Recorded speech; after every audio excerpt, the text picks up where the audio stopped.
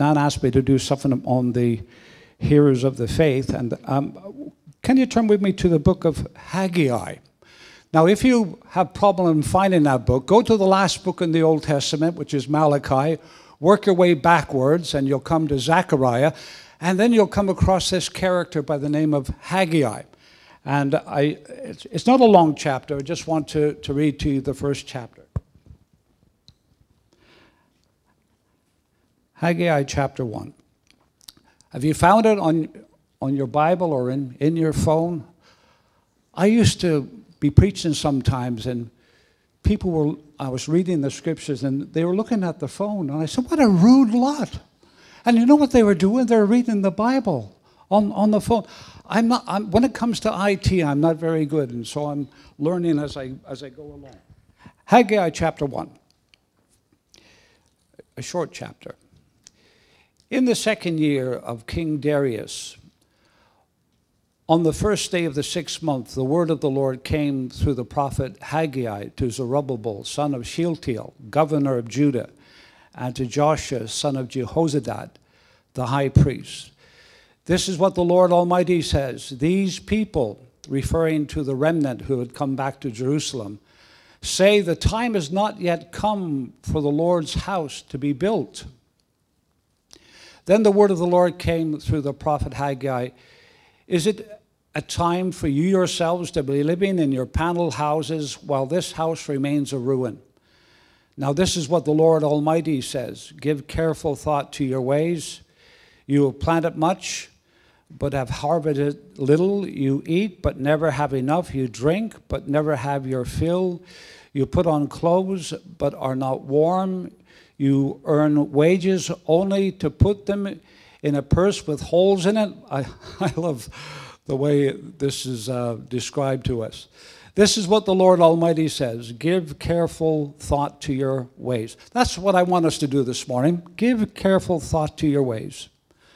Go up into the mountains and bring down timber and build a house so that I may take pleasure in it and be honored, says the Lord. You expected much, but see, it turned out to be little. What you brought home I blew away. Why? Declares the Lord Almighty. Because of my house which remains a ruin, while each of you is busy with his own house. Bit of selfishness there. Therefore, because of you, the heavens have withheld their dew, and the earth its crop. I call for a drought on the fields and the mountains, on the grain, the new wine, the oil, and whatever the ground produces, on men and cattle, and on the labor of your hands.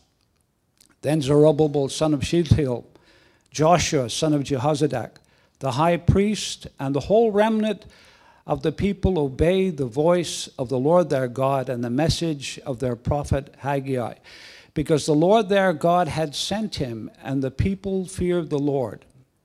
Then Haggai, the Lord's messenger, gave this message of the Lord to the people. I am with you, declares the Lord. So the Lord stirred up the spirit of Zerubbabel, son of Shealtiel, governor of Judah, and the spirit of Joshua, son of Jehozadak, the high priest, and the spirit of the whole remnant of the people. They came and began to work on the house of the Lord Almighty, their God, on the 24th day of the 6th month in the second year of King Darius.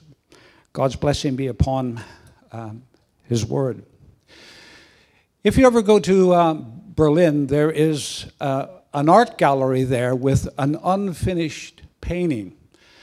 And it was done by a man by the name of Adolf Menzel.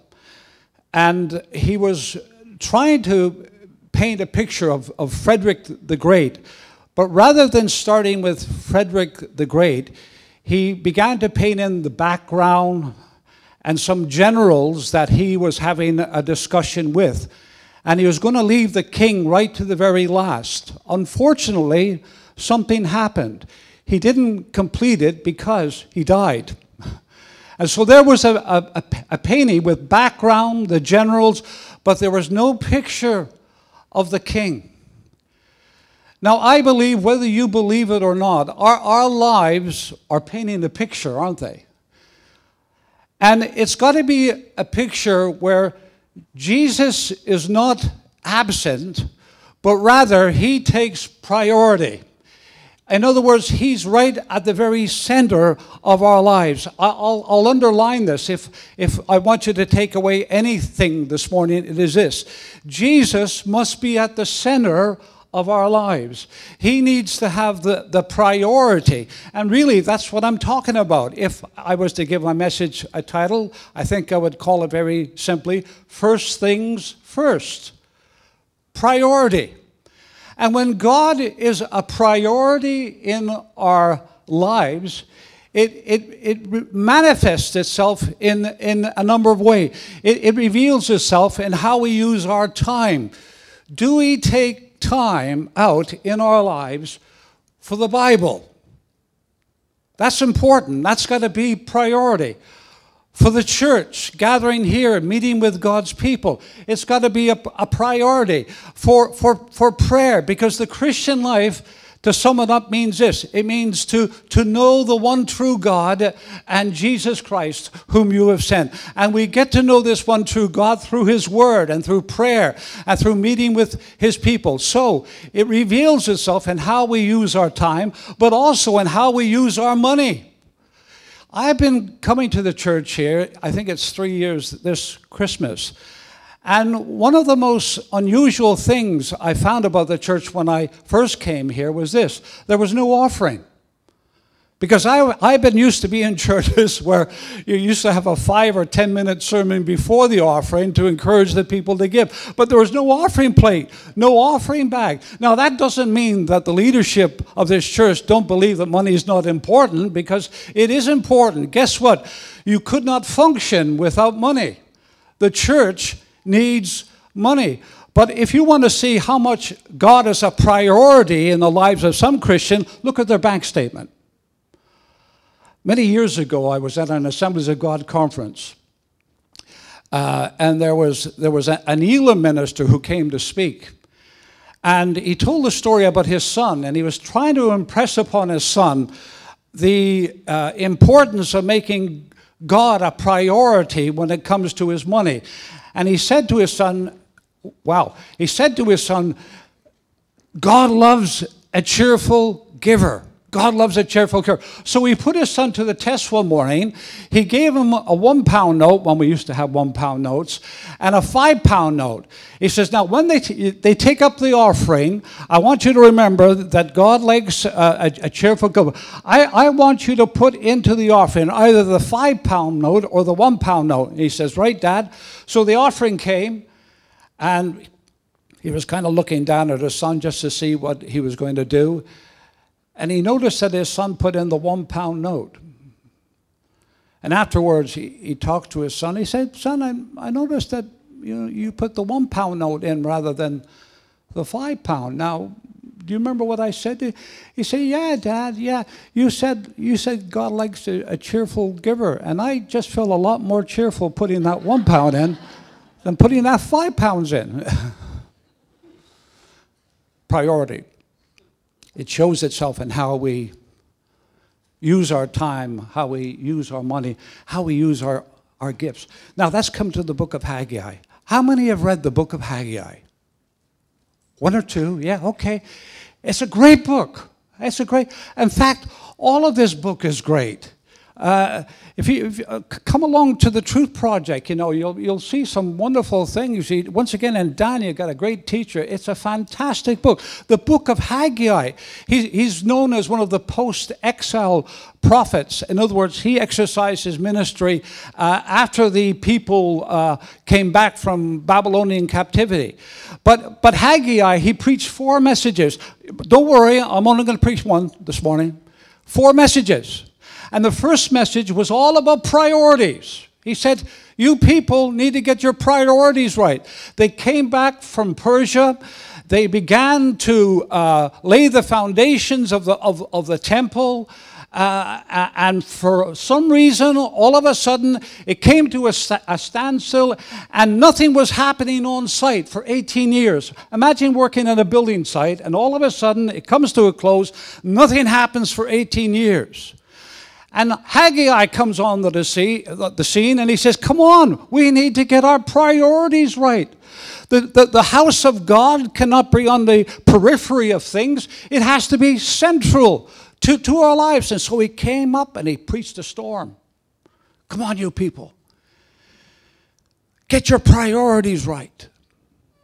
Put first things first. I don't know if there's any Liverpool supporters here this morning. I know that Dan, he's a staunch one. Any other ones? Could you just escort this man from the building, please? You know what? And I read about Bill Shankly. I watched a documentary recently about Bill Shankly. I mean, what a guy he was. And he made the statement, some people think that football is a matter of life or death. But I want to tell you, it's much more serious than that. Some people think that the church is just give or take. I want to say it's much more serious than that. It's much more serious than that. The equivalent for us today, think about what it meant for the people in Haggai's time. Come on, get involved in that building. The equivalent for us today is getting involved with God and Jesus and the things that really matter. Because at the end of the day, nothing is more important than us and our relationship with God. Priority. Just a few things, quickly. How do we make God first in our lives? What does making God first in our lives look like? Well, first of all, I would say this. It means getting on with it now. Notice that verse of Scripture. Bit awkward putting your glasses on and holding this thing at the same time. If you notice, and I've just broke my glasses. Can you believe that? Half of my pain is gone. You're only going to get a half a sermon this morning, maybe. I don't know. Oh dear, that's made a difference. Look, notice what it says here. This is what the Lord Almighty say. These people say the time has not yet come for the Lord's house to be built. That has never happened to me before in all my years of preaching. That is a first. Never mind, there's a first for everything, isn't there? Yeah.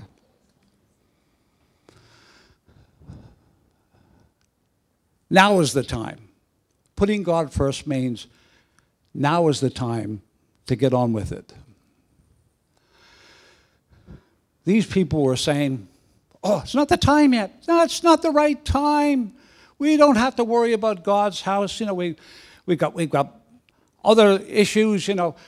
And you know what? God was beginning to get a little bit agitated with their procrastination. He was a bit annoyed about their dilly-dallying.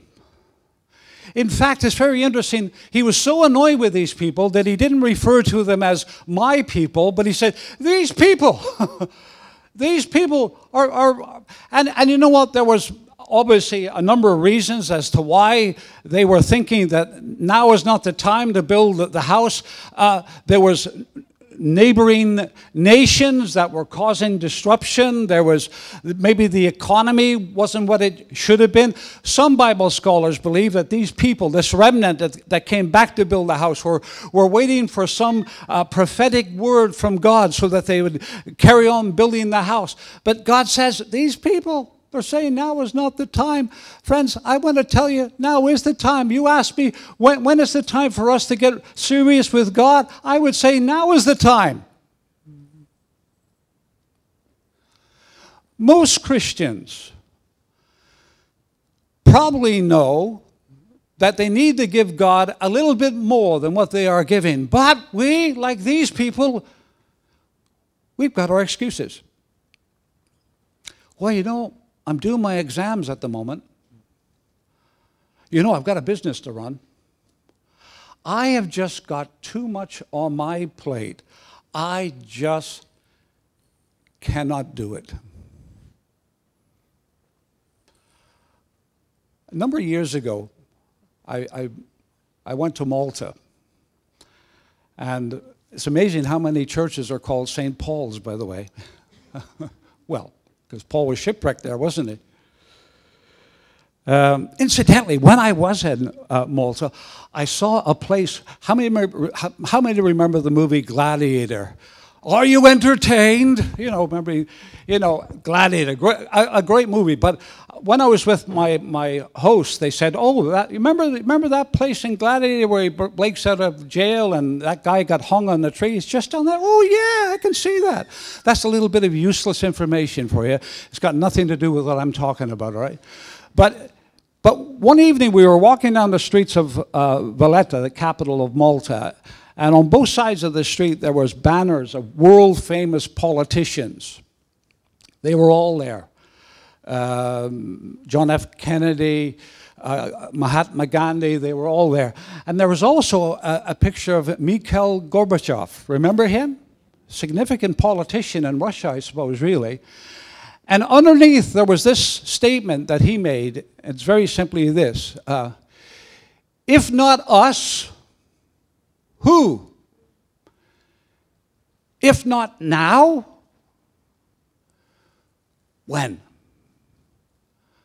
My encouragement to you this morning is this: if not now, then when? Now is the time to be getting serious about God, getting our priorities right. Procrastination, it is my sin. It's brought me naught but sorrow. I know that I should change. In fact, I will tomorrow. Come on. What does putting God first look like? It means getting on with it now. Here's another thing it means. It also means dying to what we want. Dying to what we want. Bottom line, these people, the reason why they were not giving God possibly the priority that he should have was because they had their own affairs to look into. They were living and concentrating on their homes and on their houses. Oh, it's a bit strange just having one page. Notice what it says there. It says, "Give careful thoughts to your ways. Go up into the mountain." Actually, they were living in quite nice homes and paneled homes, and probably they were getting the wood from Lebanon, etc. They really were taking up with what they wanted to do for themselves. Is it a time for you yourselves to be living in your panel houses while this house remains a ruin? They were just taken up with their own affairs. By the way, I'll just throw this in passing. There's nothing wrong in living in a nice house. Living in a beautiful house is not incompatible with putting God first. So there's nothing wrong with that. What is wrong when our nice houses and other things take precedence over God? That's when it becomes wrong.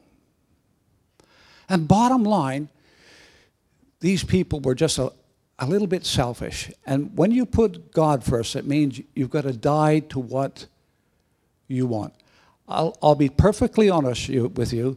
Within Jim McGlade, there is still a degree of selfishness. Can anybody else identify with that? Am I the only selfish person in this room today? I see those hands. It's very encouraging to see those hands. Yeah, we battle with it, don't we? Incidentally, you know what I believe? I believe that every time I do something generous, I'm sending a message to my old selfish nature saying, I'm finished with you. So when I do something that is generous, if I'm prepared to pay for the meal or maybe help somebody out, I'm just sending a message to my old nature that I'm finished with that kind of life. Let me just try to illustrate this. I don't mind if people laugh at my shortcomings. People have been doing that for years, incidentally, so it's no big issue with me. But I remember once when I lived in a place called Bulkington, which is just outside of Coventry. I was with my wife, Vivian, and Vivian used to do everything for me. That's why I'm not too IT savvy, because she was just into all of that. And now I find myself in a situation where I've got to pick up the reins, as it were, and try to do it myself. But Vivian would type all my messages out. She even, I think, had a part to play in this one here. And you wouldn't believe this, but the message was on the theme of selfishness, right?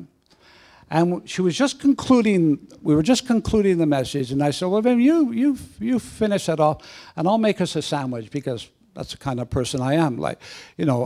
So I went to make a sandwich, and then I rummaged around for some crisps, and there was a bag of plain crisp, and there's a bag of salt and vinegar. Now, I only like salt and vinegar crisps, at that time anyways, and Vivian only liked salt and vinegar crisp. And here we are getting a message on selfishness, and I just find I'm battling with my selfishness here.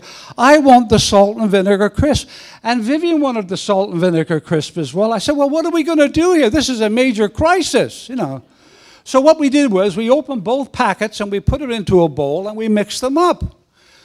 But even after I did that, I was still trying to find out where the salt and vinegar was. I licked it and put it back. No, I didn't do anything. I wouldn't do anything as disgusting as that. But I was battling with my selfishness. And selfishness is something we all deal with. Here, let me just read to you 2 verses of Scripture. Matthew 16:24. This is repeated in all the first 3 Gospels. Listen up.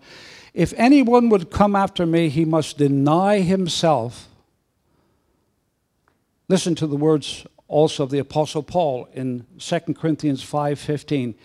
He died for all, that those who live should no longer live for themselves, but for him who died and was raised again. Wow. Beautiful words, aren't they? We must die to what we want so that we will live for what he wants. Incidentally, just thinking about it this morning, when we take the bread and when we take the wine, which is always significant, you know what this reminds me of? This reminds me, I was a priority to God. Does that do that for you as well? I was a priority to God. What should be my response to that? Well, God should become a priority to me. And because God wasn't a priority to these people, well, they were experiencing drought and things weren't really, dear me, look at that, it's really broke. Any opticians here this morning? Anybody work for Specsavers or anything like that? No? Dear me, what am I going to do? What was I talking about there? Yeah, priorities. Yeah, because God wasn't central to their lives, things weren't just going quite right for them. You know what? I believe when God is not central in our lives, we're never going to experience the blessing that God wants to give us.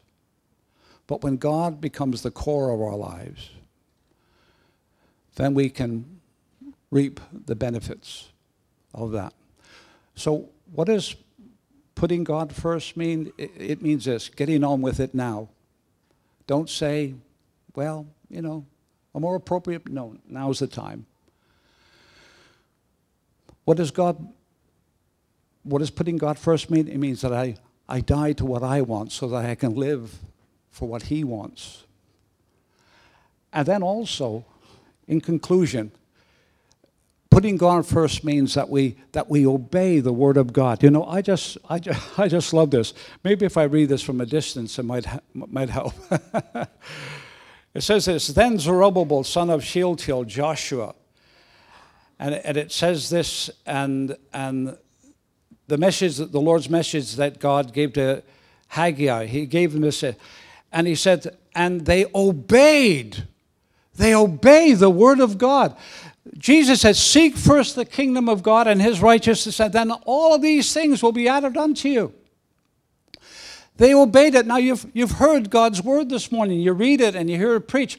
It's up to us to obey it. And no sooner did they obey it than God says, I'm going to be with you. If you really this day say, God is going to become priority in my life. If you have that determination, no sooner do you say that and God says, wait, I'm going to be with you. I'm going to help you. I'm going to support you. I do like the story. I like stories about preachers for some reason. I don't know. But I like the story about a deer hunter who took a bank manager and a preacher with him to go and, sorry, I hope there's no animal rights people here this morning, but they're going out to shoot a deer, obviously. And they all had their guns, and they were out in the heart of the wilderness, and they see this deer in the distance, and they both raise their rifles, and they both discharge exactly at the same time, and the deer goes down. The deer hunter says, stay here, let me just check this out. So he goes and checks the deer out, and then eventually he calls the preacher over, and he calls the bank manager over, and they were all saying, well, what shot brought the deer down? And the deer hunter said, well, I'm pretty certain it was you, the preacher. He said, what makes you think that? Well, if you look at that deer, you'll notice that the bullet went in one ear and it went right out the other ear. Sometimes when we're preaching, we think that's happened as well. Goes in one ear, goes out the other. Doesn't make any impact, doesn't change our lives. Oh, would to God when the Word of God was preached that it, wow, did have an impact upon people to such a degree that they do something about it. I'm almost finished. Let me, I've got a couple of quotes here by the man called John Blanchard. He said this, it is perhaps the greatest sin of the greatest number of Christians that in so many details of life they put God second. Here's another one, C.S. Lewis, a genius. Most people don't, he was an Irishman, that's probably why he was genius, all right? Not many people know that about the Irish, do they? Yeah, Colin. We most of us are bordering on genius, you know. Sorry, I mustn't go on about this, should I really? No, us Irish, we know how to laugh ourselves, don't we? You can tell me an Irish joke and I won't think you're racist, honestly. But C.S. Lewis, he said this, the only thing Christianity cannot be is moderately important. I agree with that. The only thing Christianity cannot be is moderately important. It is fundamentally important. So here we have this man referred to as a minor prophet, the Haggai, who comes and he challenges a remnant of people who had come back. It wasn't that they were bad people because they made the journey from Persia back to Jerusalem. It wasn't that they were a bad people. It was just that they had lost focus. And I believe it's so easy, even in church life, that we just lose focus a little bit. And we drift away from what should be priority in our lives. And that is that God is really, really fundamentally important to us. And so this morning, as we celebrate communion, as we remember that we were a priority to God because Jesus died for us, may this day he become a greater priority to us. It was notable that it says, on this day they began to build. This could be, whatever day this is, the 4th or 5th of August. This day, 4th or 5th of August, whatever it might be, was a significant day when you began to get your priorities right again. And you says, I'm going to build the house of God.